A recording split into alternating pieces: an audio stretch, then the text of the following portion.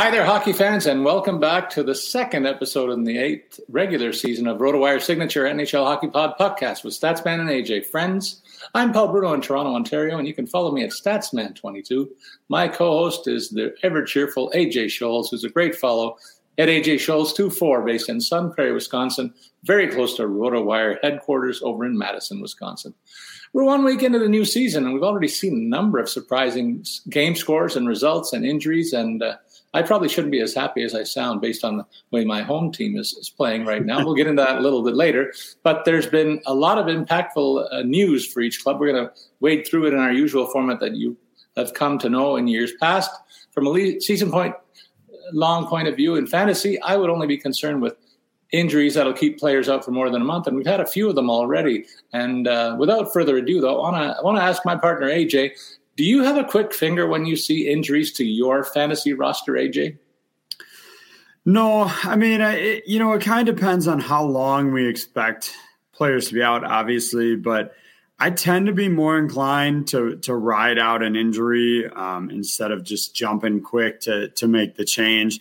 And of course, it depends on who, right? Like if you, I'll use Gabriel Landeskog as an example. You know, we knew ahead of the season that he was going to be injured. So if you took him, you kind of headed into that. Then he has the knee surgery. You've got a little bit more definitive timeline with 12 weeks. I might stick with him at this point, you know, given a player of his caliber and everything you would expect there. So it is a case-by-case basis, obviously, but generally speaking, even for longer injuries, you know, unless obviously done for the year, if I have the space on my roster, I tend to ride it out.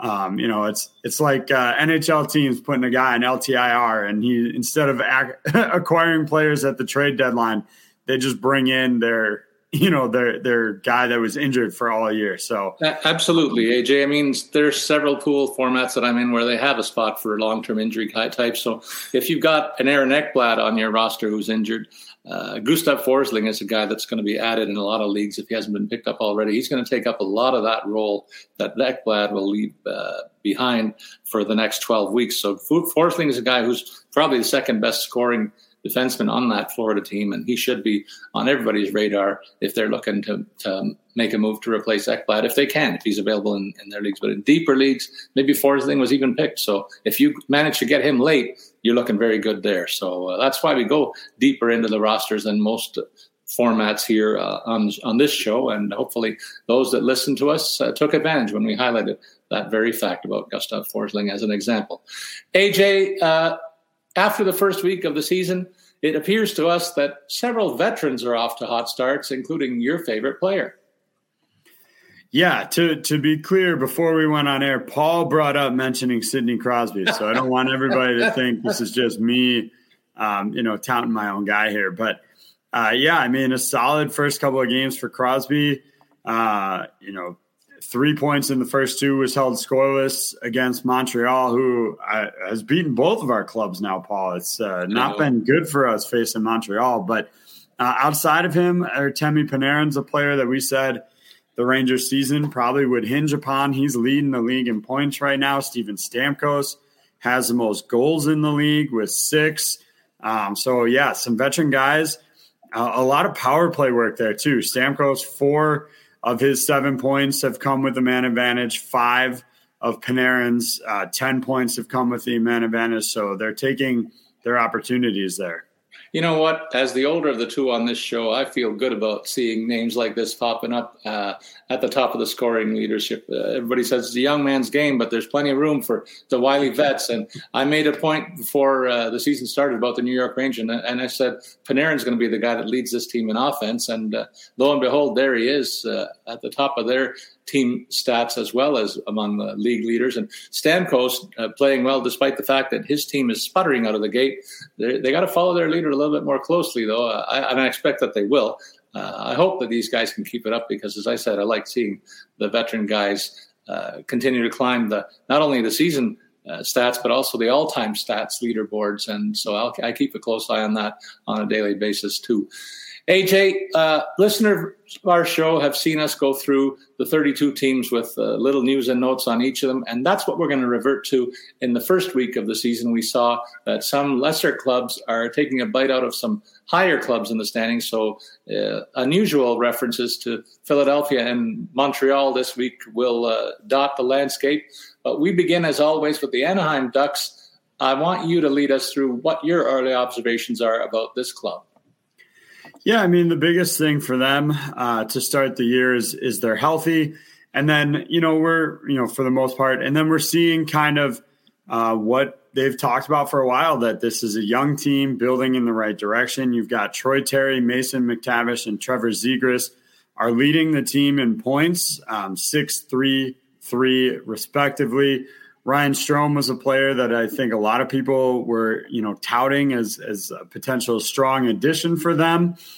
His stat line, I think, would be a little deceiving right now. You'd look at it, 3 points in 4 games sounds great, but when you consider that all of those points came in the first game of the year, the shots on goal have been a little low. So I would actually add Strome to maybe a disappointing end of the spectrum in terms of start of the season, just because it was just a big game opening night. But them kind of building through youth right now and heading in that direction, we knew it wasn't necessarily going to be a strong season for them, but they're doing what we expect. The young guys are leading the team in productivity.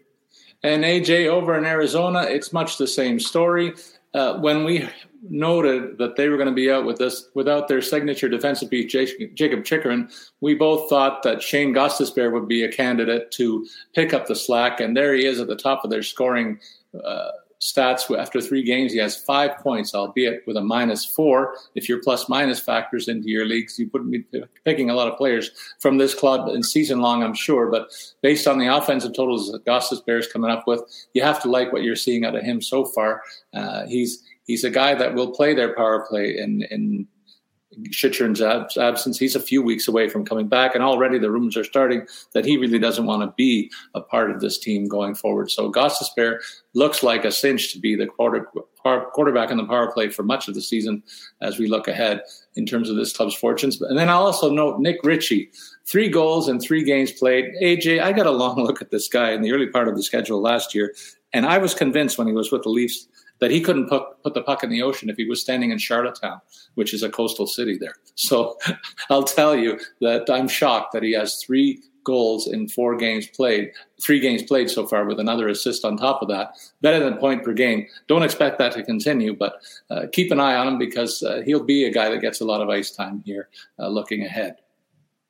Well, in Boston, I think some of the biggest questions entering the season were, when were they going to get some of these injured guys back? They started the year with a number of guys on IR. They are going to get Matt Grzelcyk back tonight, so that's a boost for their defensive line, and helps kind of bolster the fact they're in this weird spot where Anton Strowman can play when they're in Canada, so he played their last game but can't in the U.S. right now due to visa issues.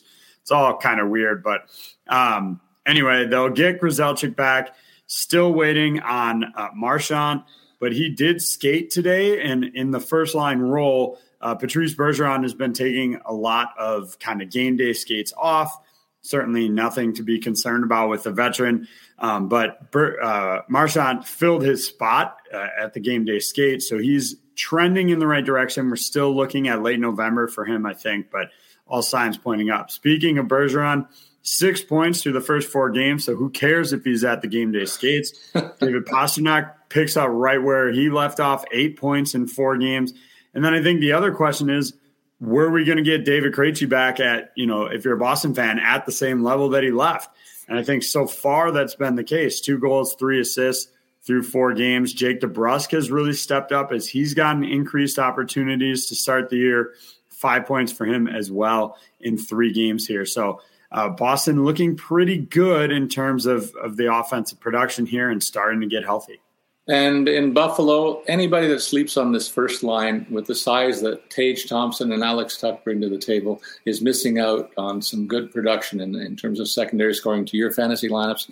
I think both of them are primed for good seasons. And the guy that will benefit is alongside them, Jeff Skinner, who seems to have revitalized his career and his shooting eye in the last couple of seasons after a couple of dreadful campaigns. It looks like he's riding shotgun in a real good situation for himself.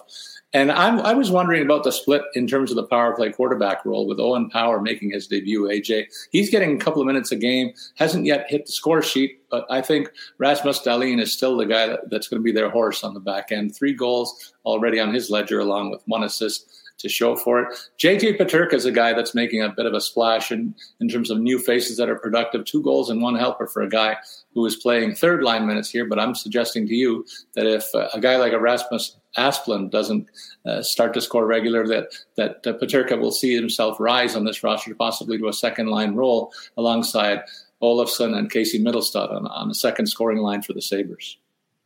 For Carolina, it's another good start to the year for netminder Freddie Anderson. 2 wins in his 2 outings, just 1 goal allowed in each of those games. So sitting with a .964 save percentage. Obviously, at some point, we're going to expect that to drop down a little bit here. But for now, really a good start to the season. And the same can be said for some of their offensive pieces. Andrei Svechnikov, 5 points through 3 games. Martin Necas, 5 points through 3 as well. And so really looking pretty good here. I think the concern, which we kind of thought was maybe going to be heading into the season, Paul Stastny just with an assist through 3 games. Brent Burns, perhaps concerningly, just 1 assist through 3 games, but it's early. These guys are on new teams. I would give them a little time to get where they need to go here. AJ, Calgary leads me to a number of notes off the top of my head. One of them is that they have a pretty nice goalie tandem. Everybody knows about Jacob Markstrom and how durable he is, but it wouldn't be a bad idea to have his backup as a handcuff. And so I look there and I see Dan Vladar, whose stats are pretty good last year in that role. And, he's not going to play more than 30 games for sure, unless something terrible happens to Markstrom. But just a little bit of an insurance policy in case they do lose their number one, a venerable guy, in terms of the stats that he gets, regular contributor and among the league leaders in all the top goalie stats. So it'd be a big blow, but still to cushion it, you better have that number 2 guy on your roster. I think that would be a smart move. And I also like the composition of their lineup. Nazem Kadri fits in at the second line center role and off to a very nice start already at a point per game over his first 3 games. He's better than a point per game, 4 points in 3 games so far, and fitting in very nicely on this roster from the get-go. And Mackenzie Weegar was a guy that we touted highly, AJ, and I thought he'd be a great addition to this club. He's really found his groove already with 3 assists. Ditto for Jonathan Huberdeau. He hasn't hit the goal-scoring sheet yet, but the new faces are fitting in very, very well so far in the top of the lineup for Calgary. Well, in Chicago, it's going to be, kind of the – expectation is that they'll finish at the bottom of the table, if you will, bottom of the league. And Patrick Kane's slow start with just 1 assist through 3 games certainly isn't going to, make anybody feel more confident about that. Jonathan Toews, 2 goals to start the year, so some production out of him. That's certainly a step in the right direction. What they want, I think, as best possible is they want Max Domi and Andreas Athanasiou to produce as much as they can before the trade deadline. Both those guys on 1-year, $3 million deals, very manageable for other teams to pick up. And so those guys are going to be the ones that are, probably going to get as much push as possible. On the injury front, not much really in terms of significant role players here that are out. So really no big news on that one. It's really just a matter of what is going to be the asking price for guys like Athanasiou and Domi who are playing with Kane. How much can Chicago get from them at the deadline? And AJ, I was excited for Johnny Gaudreau and his opportunity to play with Patrick Laine, but the Columbus Blue Jackets lost him in the first week of the season for about a month, they thought. He's already skating, and so he's hopeful that he's going to be able to come back in a couple of weeks from his current elbow injury. At least it's an upper body injury that will allow him to keep fit in terms of his cardio with the ability to skate with the club or on his own on a regular basis going forward. But in his absence, they've had to monkey around with the first 2 lines, and they shake down a little bit differently. Gus Nyquist is back in a first-line role, and he's a guy that a couple of years ago was the leading scorer in Columbus. So hopefully that unit can stay among intact for a while until Laine gets back and cover off some of the offense that they miss out from him. But the second line, Igor Chinnikov gets the promotion to play alongside Jacob Voracek, one of the better playmaking centers, and Cole Sillinger, young guy hoping to hang on to a second-line opportunity. I'm surprised, actually. He's got that over Jack Roslovic, who was a guy that I thought would be a lock to be a top center on this club. So look for that situation and keep an eye on what's going on in the center position. Of course, pressure on Zach Werenski. He's the top producer on the back end. Vlad Gavrikov in behind him in that regard. They'll be asked to carry the mail, and so far they are doing okay with support from Eric Goodbranson as well in that regard. So the defense is a question mark offensively for this club, for me anyway, AJ, and I think that'll be a point that keeps them from reaching a playoff spot later in the season. One team not concerned about a playoff spot is the Colorado Avalanche. And look, we said heading into the season, this team doesn't need goaltending. It just needs like a body between the pipes that can maybe stop one once in a while. And that's reflective in their record right now. They're 2-1-1. Alexander Georgiev has a sub-900 save percentage. Same with Pavel Francouz. But offensively, this team is rolling. You've got Mikko Rantanen with 9 points, Nathan McKinnon with 8. Cale Makar has 5 helpers on the year. A couple players we highlighted that we're going to take on bigger roles with Gabriel Landeskog sideline are Artturi Lehkonen and Valeri Nichushkin, and both those guys are at the top. Lehkonen 4 points, Nichushkin with 8. 2 points per game. He leads the team with 5 goals, so really taking advantage of this opportunity. A ton of power play points for these guys. Just looking at it quickly, Rantanen with 6, Nichushkin with 5, McKinnon with 2, Makar with 4, Lehkonen with 4. That's how this team is going to operate. The Goldies don't need to be good. They just need to be okay. And so if you're in a league where you actually need high save percentage, low goals against, if you have multiple stats here for goalies, maybe these aren't the guys for you, in part because I don't think – Georgiev's going to be the number one, but I don't think he's going to be a workhorse compared to some other guys.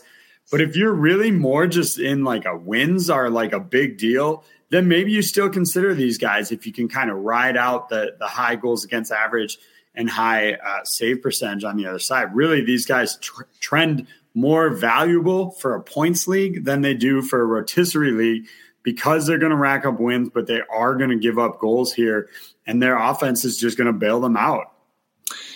AJ, when we talked about the Dallas Stars in the past, we were worried about the thin offense that they had in place. They have 3 power play goals in the 3 games so far this year.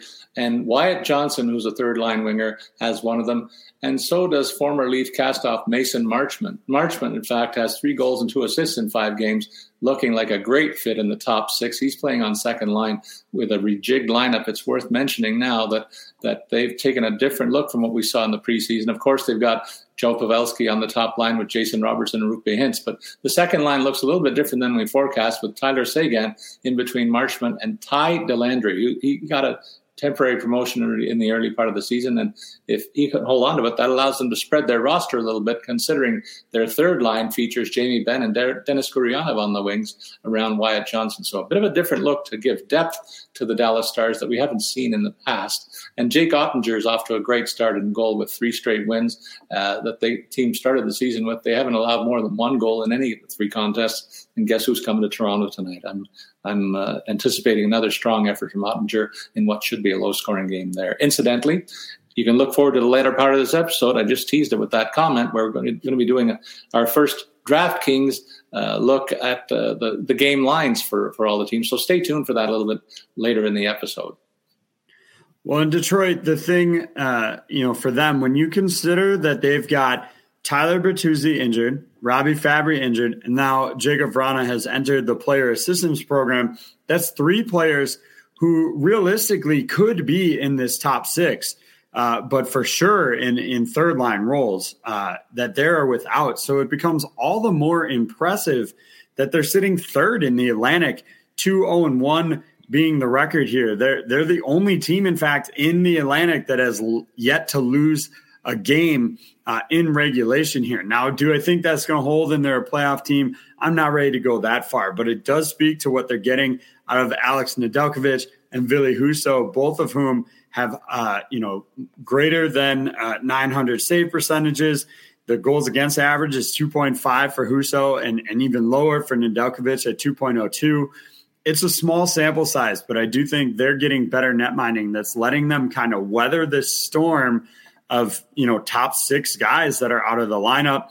They've gotten okay production out of Larkin, Sundqvist, even Olli Mata chipping in with 4 points. Those are the guys all leading the team, but you don't have high point guys like you do on other teams. We talked about Panarin's at 10. Well, Larkin, he's the most productive on Detroit with just 4 points in 3 games. Not a lot of power play production out of them. So I wouldn't expect these wins to continue. There's obviously a trend here, but for now, their goalies are kind of stealing the show. If they can, if Vrana is able to rejoin the team at some point, if they can get Bertuzzi or Fabry back in the lineup, again, we're looking long-term for these injuries. I'm not expecting them back anytime soon, but once they get there, maybe this can be a team at least that's hard to play against and maybe could be in contention for a wild card. I wouldn't go that far quite yet, though.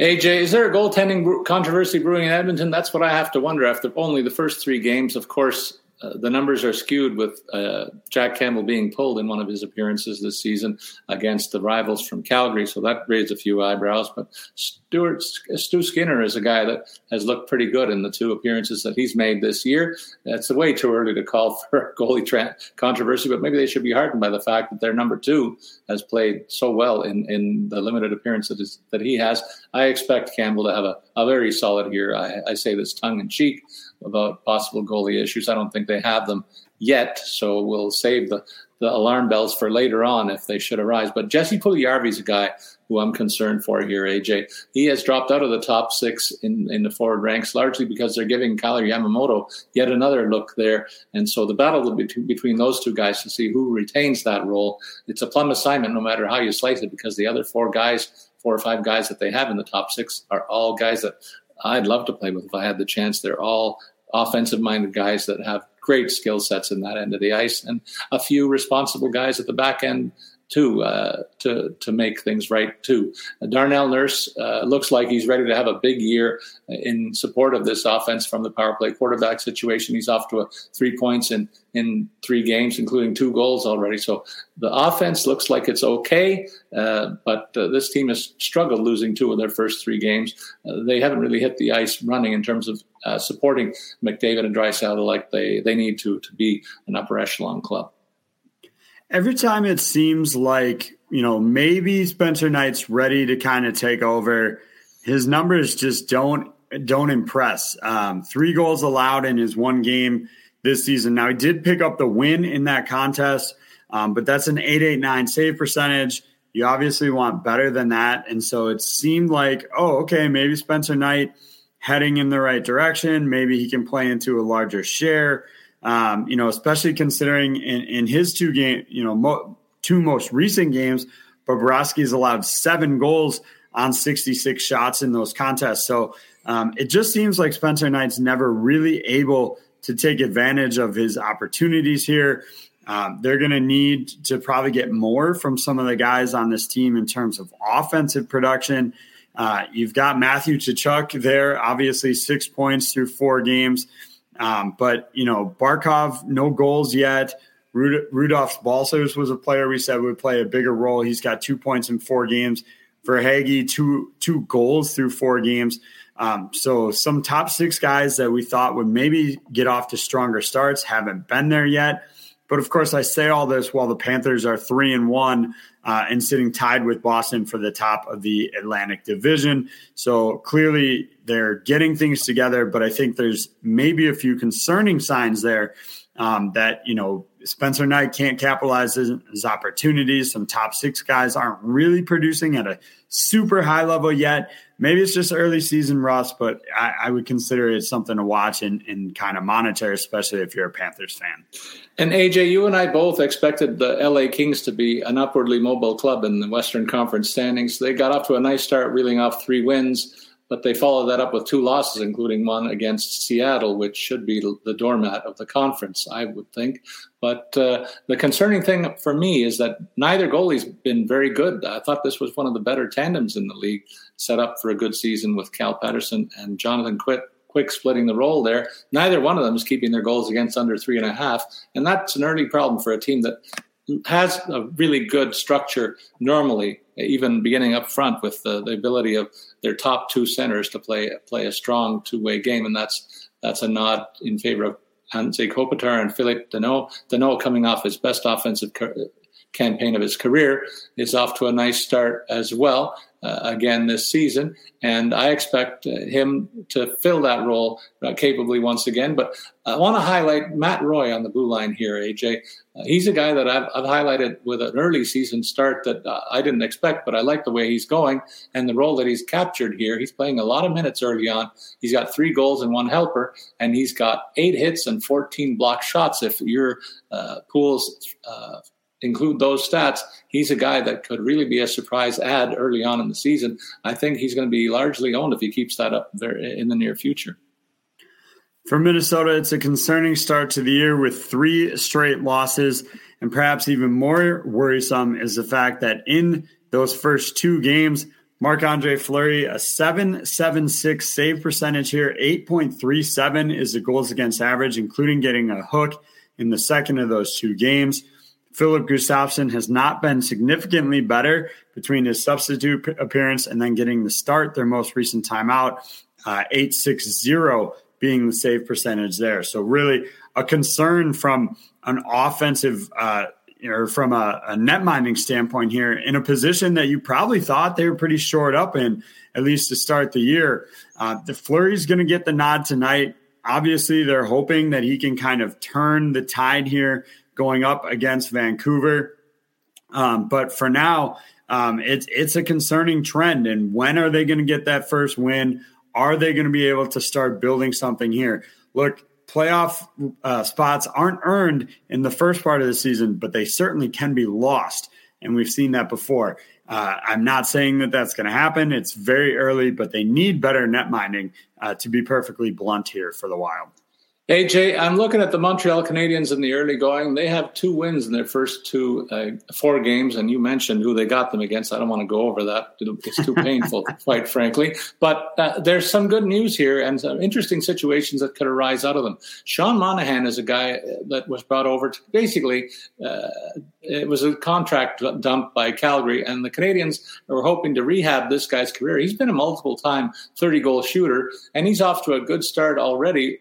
Playing first-line minutes with Caulfield and Suzuki. You can't ask for a better role on the Montreal roster. He has a couple of points in 4 games played. That could be found money by the trade deadline for this club. And I put Kirby Dach in the same category. I really didn't expect Chicago to let this guy go with his age being fits right in with a rebuild that needs to go on there. He's a youngster with a lot of good stats in his background and the ability, the size, the skill I like in a player, quite frankly. And I think this is a good situation for him.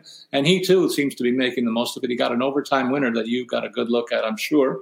And on the back end, Caden Gooley's another young guy that is making his mark in the early going with a couple of helpers over the 4 games played.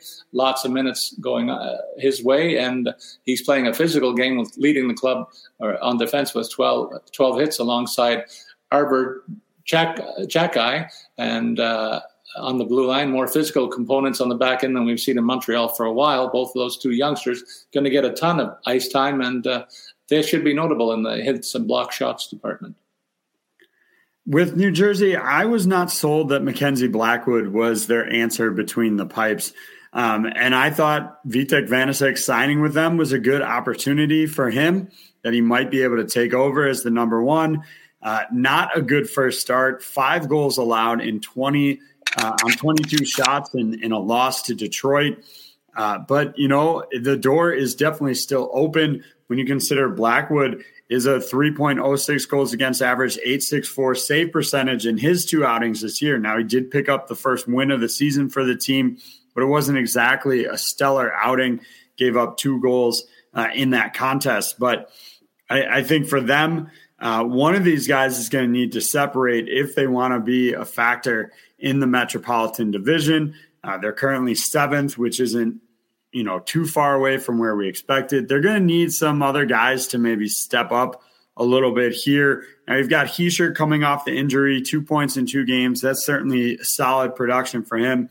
But Sharangovich, which is 1 assist in 3 contests. You've got Miles Wood, which is 1 goal. Andre Palat, another player with just 1 point through those first 3 games. Again, it's early. There's rust to shake off here for Palat. He's joining a new team. It's a bit of a transition period. So obviously you give him a little bit of grace there. But I do think they're going to need some of these guys to really start cruising and rolling if they're going to get somewhere. But it may not be enough given the early season question marks between the nets.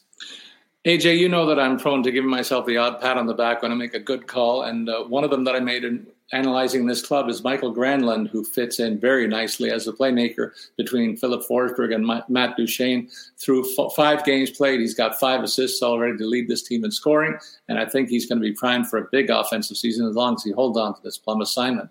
On the back end, I'm really excited for Ryan McDonough and the opportunity that presents itself here for him too. He was maybe the 3rd best offensive option in Tampa. He moves up to number 2 for me in this lineup, and in the early returns, he's got 3 helpers on his ledger as well. He's going to get a lot of minutes here in offensive roles that he didn't get in the past, so that's going to help his numbers across the board. If we're looking for anybody that is disappointed so far, it might be the goaltending situation where they've given up a few more goals than they would like in the 3 most recent losses that they've incurred.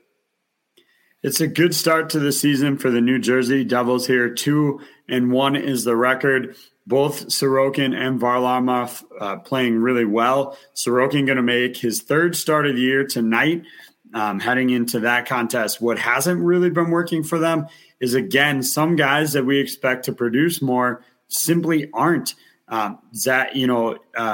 You look at Kyle Palmieri and Josh Bailey, both top 9 forwards for them. No points through the first 3 games. Bailey especially is a player that we kind of thought, or at least I kind of thought, maybe could play into a bigger role, especially if somebody got hurt or somebody started to drop off a little bit. That really hasn't been the case for them. And so they're going to need some of these guys to start stepping up. We both love Noah Dobson. We think he's a great offensive piece on the blue line. But the fact of the matter is, this isn't the guy that should be leading your team in points. It's got to be more from, I'll leave Lee and Barzal out of it. They've had decent production out of the top, but some of these other guys, I'll lump Gabriel Pageau in there. 2 assists through 3 games is fine production, but they're going to need more from guys that want to be in the top 6, specifically Bailey and Palmieri. And AJ, I'm going to give myself a second pat on the back early in this episode for Artemi Panarin. That call I made as well early in the season with 10 points in 4 games played. He's off to a fabulous start and ready to reclaim a spot as a top 10 scorer in terms of points in this league. I think he's going to lead the Rangers. I made that call in my analysis of the club in preseason, and he's well on his way to doing that. Right behind him, though, Mika Zibanejad picking up where he left off. And then behind him, Adam Fox is a linchpin on the defense as we expected. But some youngsters are also looking like they're ready to take the next step. We're waiting on Alex Lafreniere and Capo Caco. Both of these guys have very high draft picks in the last couple of years to spark this reboot that the team has done on the fly. And they're both in the points column already, which is a very, very good early sign for a club that's won 3 of their first 4 games. I would keep an eye this year on Anton Forsberg and how the next little chunk of games works out here while we're without Cam Talbot in Ottawa. Talbot has been, started skating today, but we are expecting, November for the return here, probably mid-November. But Forsberg to start out the year, numbers not great, but not terrible. But I think what's most kind of intriguing here is he's going to make his 4th straight start of the year. So they're clearly not worried about giving him a heavy workload. Now, it could be that they're just like, well, he can rest when Cam Talbot comes back. That's certainly a possibility. But if Forsberg can play just a little bit better, I would expect that maybe he can earn at least a split share. So if you're looking, for that 3rd netminder, maybe, kind of filler there that you kind of rotate in periodically, Forsberg might not be a bad choice if he's going to play into a bigger role in this lineup. Hey, Jay, in Philadelphia, it looks like John Tortorella has lit a fire under some people, and they're producing like they have in the past. Kevin Hayes looks healthy again, and he's off to a nice start, leading the club with 6 points in 4 games played. Right behind him, right beside him, Travis connecting with 4 goals and 2 helpers, rediscovering a shooting eye that kind of deserted him last season. I'm kind of surprised that they put D'Angelo and Provorov together on the first defense pairing. It seems to me all offense in that grouping, but you can't knock the early returns, at least offensively. 5 points for D'Angelo, 4 for Provorov, and both sitting there with plus records on the plus minus. So that part of it is working as well. But I'm happy to hear and see that Morgan Frost is getting a long look at this opportunity in the second line scoring role and seems to have responded with 2 goals and 1 helper. We're finally seeing a high draft pick from a couple of years ago take those first steps in a positive direction for a Philadelphia club that's come out of the gate looking very good. And maybe a surprise component on the back in the nets is Felix Sandstrom, who may push Carter Hart in the nets. He's made an appearance as the backup goalie, but Hart, for his part, has responded with 3 straight wins, 2 goals against average through the first 3 assignments that he's had this season. And AJ, that brings us through the first 20 teams that we've looked at in this episode. We're going to take a break. Let's pause to give our sponsors some airtime. We'll be back with some news and notes from the rest of the clubs around the league. You're listening to RotoWire's podcast with Statsman and AJ. We'll be back right after these messages. We're driven by the search for better. But when it comes to hiring, the best way to search for a candidate isn't to search at all. Don't search, match with Indeed. Indeed is your matching and hiring platform with over 350 million global monthly visitors, according to Indeed data, and a matching engine that helps you find quality candidates fast. Ditch the busy work. Use Indeed for scheduling, screening, and messaging so you can connect with candidates faster. Leveraging over 140 million qualifications and preferences every day, Indeed's matching engine is constantly learning from your preferences, so the more you use Indeed, the better it gets. Join more than 3.5 million businesses worldwide that use Indeed to hire great talent fast. And listeners of this show will get a $75 sponsored job credit to get your jobs more visibility at Indeed.com/Blue Wire. Just go to Indeed.com/Blue Wire right now and support our show by saying that you heard about Indeed on this podcast. That's Indeed.com/Blue Wire. Terms and conditions apply. Need to hire? You need Indeed. Whether you're a world-class athlete or a podcaster like me, we all understand the importance of mental and physical well-being and proper recovery for top-notch performance. That's why I'm excited that Unified Healing is sponsoring podcasts on the Blue Wire Network. Unified Healing is a new and super innovative global network of wellness centers powered by Energy Enhancement System, or EE System. If you haven't heard of the EE System yet, then you'll want to listen up. This technology promotes wellness, deep relaxation, purification, and rejuvenation. Wherever you are across the globe, access to a center is easy and affordable. Interested in experiencing the EE System technology for yourself? Go to unifiedhealing.com/Blue Wire to learn more and find a center near you. That's unified, UNIFYD, healing.com/Blue Wire.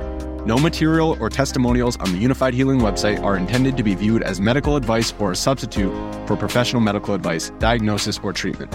Always seek the advice of your physician or other qualified healthcare provider with any questions you may have regarding a medical condition or treatment and before undertaking a new healthcare regimen, including EE System.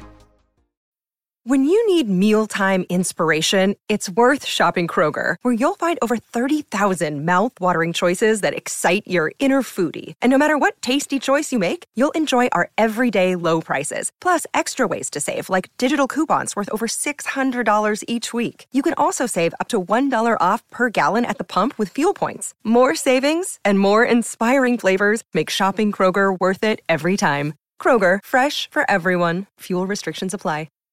The headlines remind us daily, the world is a dangerous place. The elites in charge say everything's fine, stop noticing. But you know better. And your gut knows that time is short to prepare for a world that is 4 missed meals away from chaos. My Patriot Supply has helped over 3 million families become more self-reliant and is the company Americans trust to prepare. Go to MyPatriotSupply.com and secure their best-selling 3-month emergency food kits. Each contain delicious breakfasts, lunches, and dinners, averaging over 2,000 calories per day. Secure at least 1 food kit for each family member. For a limited time, save $200, plus get free shipping on all their Ready Hour 3-month emergency food kits. You're not ready if it's not Ready Hour Foods. My Patriot Supply also has solar power generators, water filtration units, biomass stoves, heirloom seeds, and critical survival gear. Shop MyPatriotSupply.com today. MyPatriotSupply.com.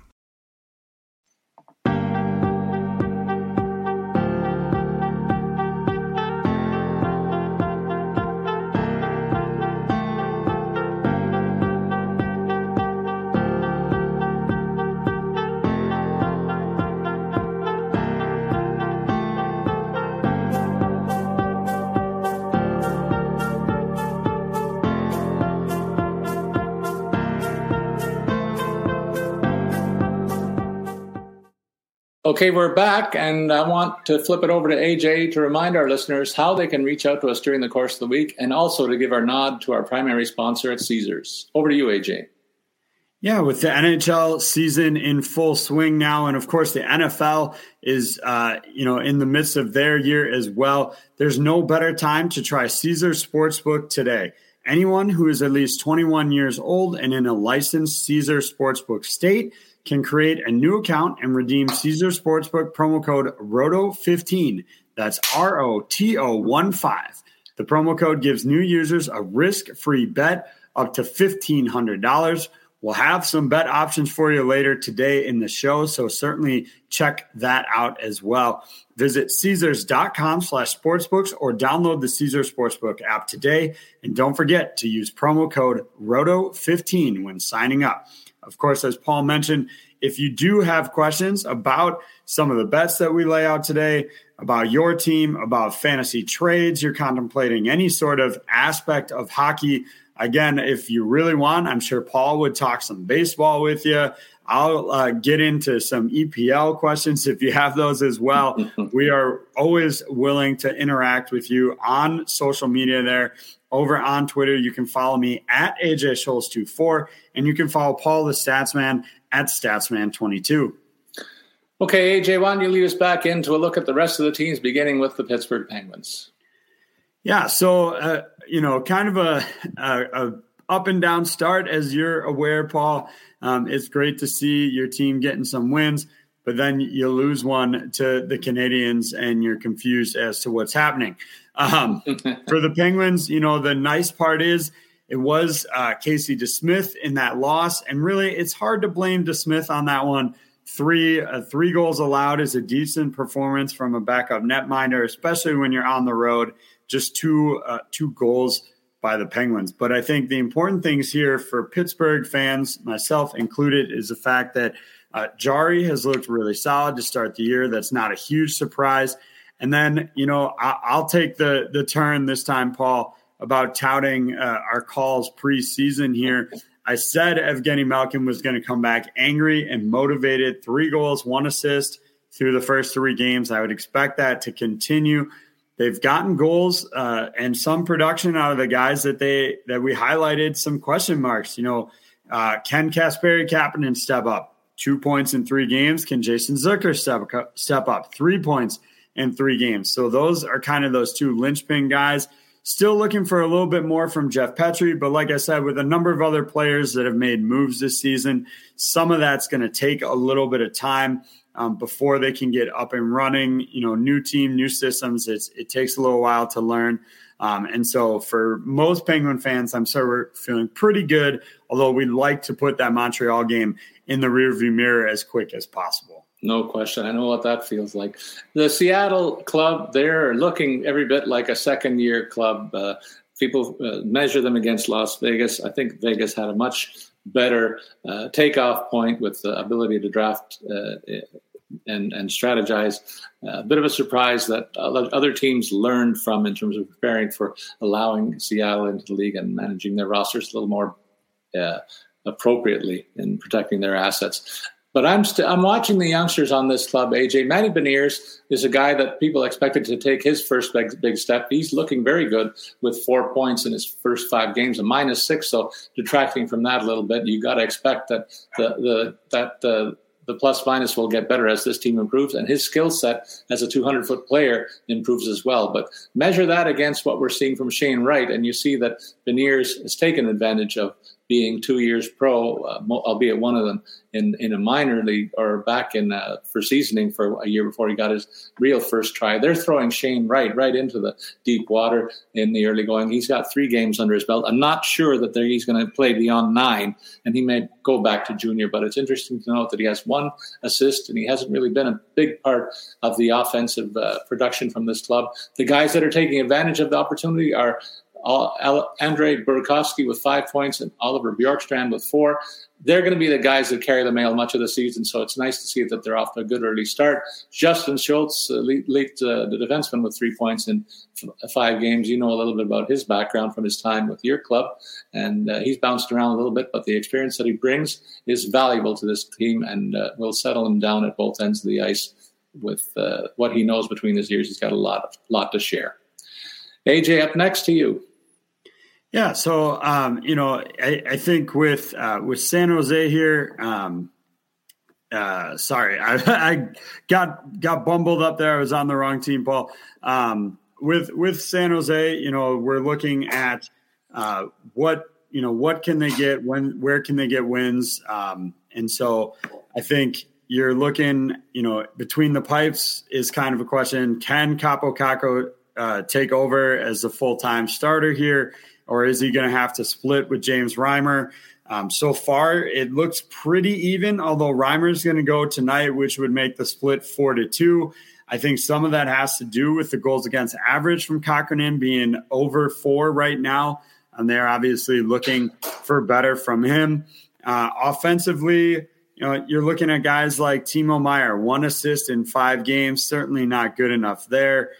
Kevin Labanc is pointless through those 5 contests. And so there's a lot that's not working for San Jose, and it's reflective in where they are in the standings. And the St. Louis Blues, a team that we don't have much of a book on in the early going, but they have 2 games, and they turned them both into 2 wins against Seattle and Columbus. So against lesser opposition, they've done what they needed to do. That's a nod to the veterans on the squad who are off and running. Vlad Tarasenko and Braden Shen leading the offense with 5 and 4 points respectively. It's interesting to see Justin Falk off to a good offensive start, 2 goals and 1 assist for this defenseman who has been one of the higher point getters on defenseman scoring early in his career, and he looks like he's wanting to make a case for himself in that regard again. But this is a really good veteran D-core, AJ, that it's worth mentioning that they have a 4-pack of veterans back there that I really like. You've got Nick Leddy and Krug and Parayko, in addition to Falk. That's a pretty nice top 4 to begin your season with, and the envy of most other clubs around the league, I'll say. And one Jordan Binnington must be very happy to be playing behind them. He's got only 5 goals against in his first 2 games played, looking to right himself after an ordinary campaign last season. Well, I'm not sure when the last time we possibly saw this, but currently the Tampa Bay Lightning sit last in the Atlantic Division. Now, am I ready to write off the team that's been in the Stanley Cup Finals for 3 straight years, including 2 wins? Certainly not. But it's not the best start to the season, obviously. We mentioned Stamkos rolling 6 goals plus an assist in 4 games. Nikita Kucherov, no goals yet, but 5 assists, so not a ton of concern there. You've got Nemestikov, 3 assists, also no goals. So I guess when you kind of tally all that up, maybe you do start to get a little bit worried that they're so heavily dependent right now on Steven Stamkos for goals. I mean, you look at the goal count, it's 10 total goals for the team, 6 for Stamkos, and then the other guys scoring are Cal Foote, Ross Colton, Braden Point, and Corey Perry. That's a little bit heavy dependent, especially when you consider Corey Perry is basically a power play specialist at this point in his career, and that goal did come with the man advantage. So they're going to eventually need somebody else to score more goals for them. They could obviously use a little bit better net minding. Brian Elliott was shelled in his loan outing this season, gave up 5 goals on 44 shots. Vasilevsky has looked just normal. 912 is the save percentage. They're really not used to him being anything less than superhuman to start the year. So maybe some slight concerns, but nothing that I would expect to carry on far into the season. AJ, with the Maple Leafs, they've played 4 games, and if I bet with my heart, my head instead of my heart, I would have picked them to win the games they lost and lose the games that they won. So that's how confusing it's been, with losses against Arizona and Montreal offset by wins against Ottawa and Washington in the early going.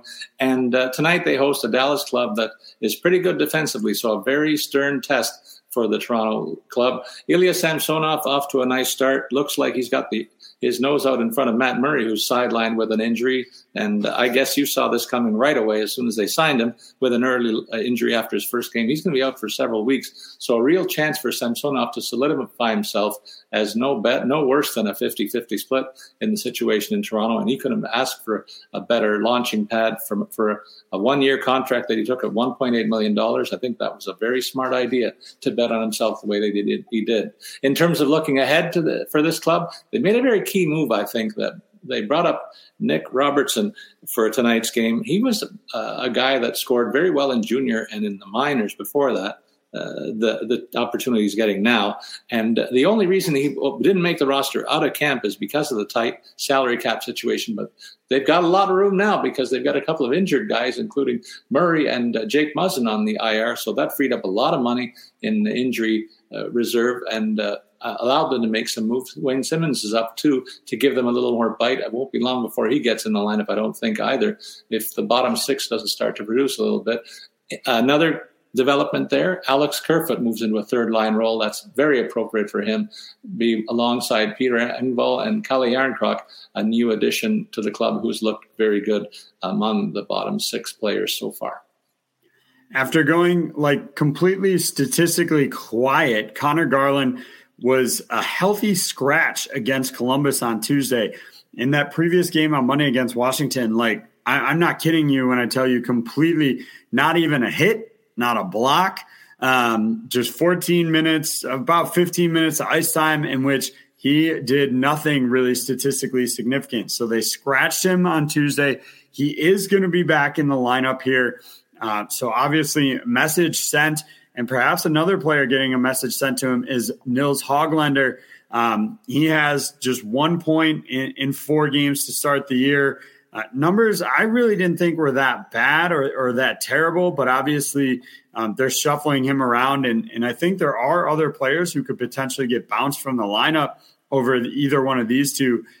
So I really do think we're looking at a potential benching, if you will, for Hoglander here. So it'll be something to kind of monitor. Vancouver did pick up an injury to Tucker Poolman, who's considered a game time call for tonight. That's not a huge impact on their blue line, but we'll have to see how that shakes out for them. And AJ, when we portrayed the Vegas Golden Knights in the preseason rankings, I think we may have undersold this club. Out of the gate, they're playing very solidly defensively. Their goals against right around the 2 mark, and both Logan Thompson and Adin Hill are being aided and abetted by a very solid-looking structure there. They're allowing 30 shots on goal, but from what I'm seeing, they're keeping the dangerous opportunities, minimizing them as best they can, and that's worked out to their defensive stats. And then you measure that alongside the offensive production, and they've got the usual production from a guy like a Jonathan Marchessault. Jack Eichel's looking healthy with 3 points in 4 games played. Chandler Stevenson continues to be effective, and a healthy Mark Stone is among the point leaders here. And on the back end, of course, Alex Pietrangelo tied for the team lead with 3 points on offense, and Shea Theodore with 2 in 4 games played. Look for those guys to be among the defensemen scoring leaders in the NHL, particularly if this team continues to be successful. So a lot more positive than we anticipated thus far in Vegas, and that's got to have some people smiling on the left side of the continent. For Washington, you already looked at their center position and thought maybe it was a little thin or trending a little bit thin, especially with Nicholas Backstrom on the IR and really out expected until January. And then Evgeny Kuznetsov picks up the 1-game suspension. Obviously, it's not a huge length of time that he's out, but we're going to get a look at what a Washington team centered by potentially Lars Eller as their number 1 center might look like. And I'm not expecting it to look particularly good. Obviously, anybody playing with Alexander Ovechkin looks better just by proxy, but there's definitely some concerns on this team. you're going to see the lineup shuffling pretty heavy even with that. Tom Wilson is still out. Connor Brown is another IR player for them due to a lower body injury. He came over from Ottawa, I think, with kind of some big potential expectations here. And so now you've got a top line, sure, Alexander Ovechkin on the left, but now Lars Eller in the middle, Connor Sherry on the right. And then that makes your second line just look that much, kind of questionable. Alexei Protas on the left, Dylan Strome in the middle, and TJ Oshie on the right. There's not a lot going on here other than Alexander Ovechkin. And so that's obviously a very big concern here. AJ, when it comes to the Winnipeg Jets, I was concerned with what I'd get out of Blake Wheeler. I think this guy's a pro's pro, but stripping him of the captaincy had to be a blow to the ego a little bit. And the fact that they formally have not recognized him among the leadership group this year is a bit of a concerning element for me. But nonetheless, he's off with a couple of points in the first 3 games played. The usual suspects are doing their thing, AJ, but they were fortunate to reacquire Mason Appleton, I think, last season. And he's a guy that has a chance now. While Nick Ehlers is out day-to-day with an injury, Appleton has been moved into the top 6. And Cole Perfetti is another guy that's finally found his way to the top 6. This guy was another prolific scorer in junior. He's got 2 points in 3 games played in that role on the second line. So a little bit of new faces there. And a new look on the top 6 at the moment. Ehlers, as I said, won't be gone for very long. And on the back end, they have a nice mix of physicality and scoring power from the blue line. Josh Morrissey, Neil Pionk. Again, you don't see 2 offensive-minded defensemen put together very often, but Morrissey is a guy that's capable of playing at both ends of the ice. And he's got 2 assists in 3 games played so far. And Pionk will be a power play quarterback for this team for much of the season. He's got 2 goals to show for his record. And, of course, they're getting the workmanlike effort that you would expect out of Connor Hellebuyck, who this club's on the second of back-to-backs, and it wouldn't surprise me if Hellebuyck continues to play because this team wants to get him between the pipes as often as they can. Big Save Dave is not Big Save Dave anymore, AJ. That's the problem in Winnipeg when they don't have their starting goalie this season. And now we come to the new part of our show. We're going to do a DraftKings Sportsbook segment, folks, and we're going to take you through a large slate of games tonight. And we're going to look at the puck lines, totals, and money lines for each of these games. First on the list, Dallas and Toronto. AJ, what do you make of this matchup, and where would you bet some money? Yeah, I think, the obvious look, you've got the Maple Leafs coming in as a favorite at minus 180. Pretty high total here, sitting at 6.5. I'm not sold on that one. So for me, that's actually where I most likely target this game. You can get under 6.5 goals at plus 105.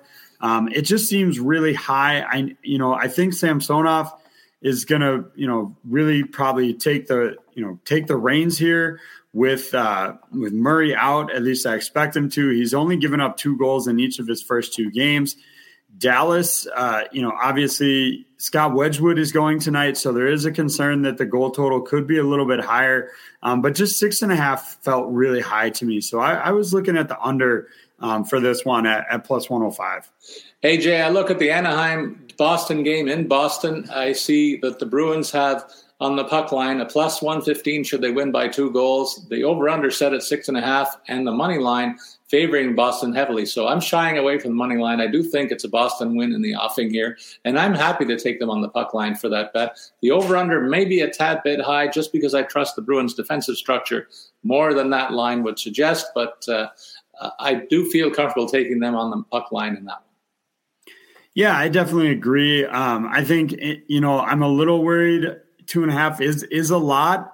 So I think I'll tend away from that and look more at goal scorer odds for this one. I like that you can get David Pastrnak at minus 105 as an anytime goal scorer. And I also like Jake DeBrusk at plus 190 for a goal. I think that's pretty good value for a guy that, is still flying a bit under the radar, playing in a bigger role right now. AJ, the next game on the docket is the where am I here? The LA Kings Pittsburgh Penguins contest. I'll go first on this one. the home side, the Pens are plus 115 for a 2-goal win. As I mentioned, the Kings are giving up a lot of offense, and the Penguins are capable of scoring a lot. So I think the over is in jeopardy here. It's set at 6.5 with a minus 130 payout. And the Kings on the road are a plus 165. I don't think this is a game that Penguins should lose. So I'm again going to the puck line for the win on this side. Yeah, just to give, kind of a different option, I actually like both goalie over props in terms of saves in this one. Tristan Jarry, 27.5 is the line here. I think that hits the over. You've got a pretty offensively, maybe not the best in the league, but the Kings are trending in the right direction. They've made some upgrades. I think they can put more than 27 shots on Tristan Jarry here. And then Cal Pettersson here, the line is 30.5. Pittsburgh has had a bit of a shoot first mentality so far to start the year. They obviously, the offense was rolling in the first 2 games, maybe not against Montreal there, but I think both these over totals should hit. You give up a little bit of juice on both, but I think they still offer value to snag those. And then, AJ, we go over to the next game in the lineup, and that's Nashville and Columbus. The expansion cousins are meeting tonight, and the visitors are a heavy favorite here. Minus 145 on the money line and a plus 180 on the puck line. The over-under is set at 6.5. What do you like out of this game if you had to pick a team outcome? Yeah, if I'm looking at, just taking a team to win, I think it's going to be Nashville here. I think the Blue Jackets have a lot of gaps in their lineup overall. So I would take the Predators in this one. There's not a ton of places that you can really get, a ton of value here. So I probably would overall, if I'm honest, stay away from this one. I'm not confident they could win by 2, but I don't really want to give up minus 145 on the money line. Maybe a few player props you could pick out, depending. But overall, I think I'm going to back away from that one. The Sharks and the Rangers, this sets up as a nice win for the Rangers. So the home side on the puck line, you would imagine it's not very good payoff, a minus 115. Visitors minus 105 should the Sharks pull an upset, win by 2. The over-under set at 6.5. That's rather high. I would tend to go on the lower side myself. And the money line really shows you how one-sided this game's going to be. So you might head over to the individual player props and look for the goal-scoring prop, like on Artemi Panarin, is minus 125 if you go over. 245, I should say, to go over. So that's a healthy payout for a guy who's carrying a hot stick. And on the other side, Logan Couture, minus 105, leads the charge for the offensive types on the San Jose side of things. Well, I mentioned, Panarin on the goal scorer prop. I like that one a lot. But I mentioned that half of Artemi Panarin's points have come with the man advantage, and you can get him over half a power play point. So just one power play point at plus 140 here. I think that's a really good value to get out of a guy who's producing at a high level with the man advantage. AJ, 2 also-rans who have got some wins under their belt in the early part of the season meet tonight. Arizona's at Montreal, and I really don't know what the form chart would suggest here. You got to think maybe Montreal should take advantage of the fact that Arizona's a visitor tonight. They're plus 130 on the puck line. They're minus 175 on the money line. The over-under set at 6.5. Maybe we do get a high-scoring game. I don't trust it, so I'm shying away from this one in terms of everything except maybe Montreal on the puck line at home. Yeah, I actually like Montreal on the puck line at home on this one too. Plus 130 is the value there. This Arizona team is just bad. And Montreal's pulled off some wins against some top teams. I'm not going to say that they're a playoff team or that's going to hold by any stretch of the imagination, but they are playing a very, very poor Coyotes team. So winning by 2 should be pretty easy for the Canadians tonight. Then we got Washington and Ottawa, a battle of the capital cities for North America. And the Caps are on the road. They're minus 245 on the puck line. Ottawa plus 205 on the puck line.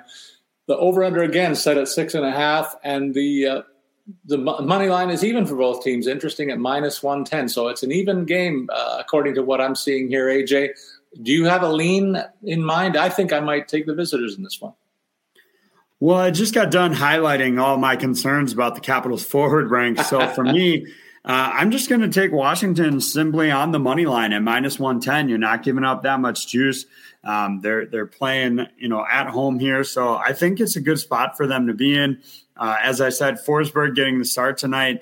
The net mining there has been decent. So yeah, I'll just take the Senators straight on the money line.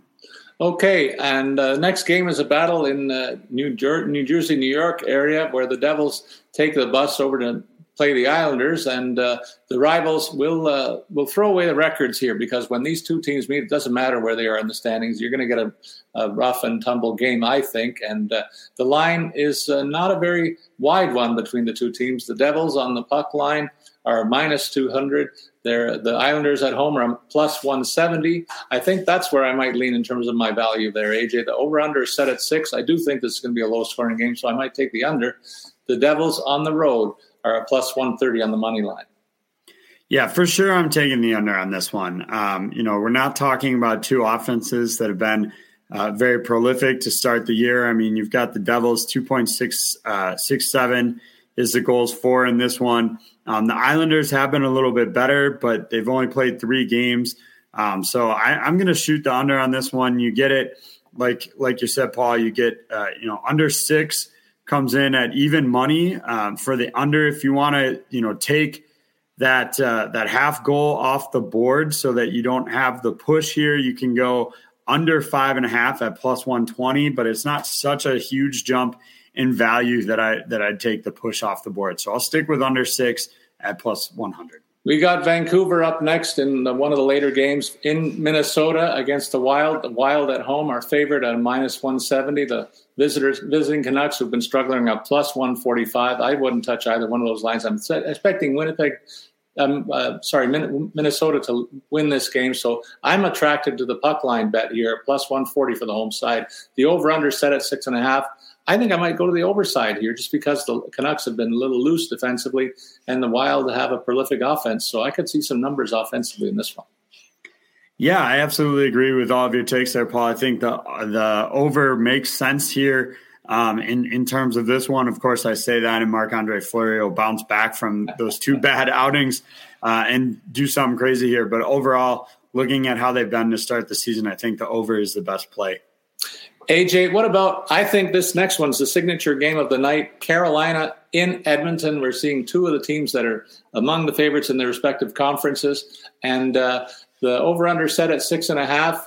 The money line is -110 for both sides. And Edmonton on the puck line is a +210, while Carolina as the visitor is a -250 here. Where's the value for you? Well, I know, Paul, you highlighted in the DraftKings segment that you did earlier today on their platform that Connor McDavid has struggled against Carolina. And that has been a talking point heading into this game. And I'm pretty confident that Connor McDavid's probably aware of that. So I think if you want a little less risk, I would take him anytime goal scorer at +105 here. I think he comes into this game motivated to kind of get that monkey off his back. And I think he'll score a goal. I'm actually willing to go so far as to say if I'm just betting for myself here, I'm going to look at first goal scorers. So first person scoring the game comes in at +950 here for Connor McDavid. I think he just comes into this one with a fire lit under him, and he just goes into this game hardcore and gets that first goal. So I really like that one, just at least for myself or anybody willing to take a little bit more risk there. But I like anytime goal scorer +105 here.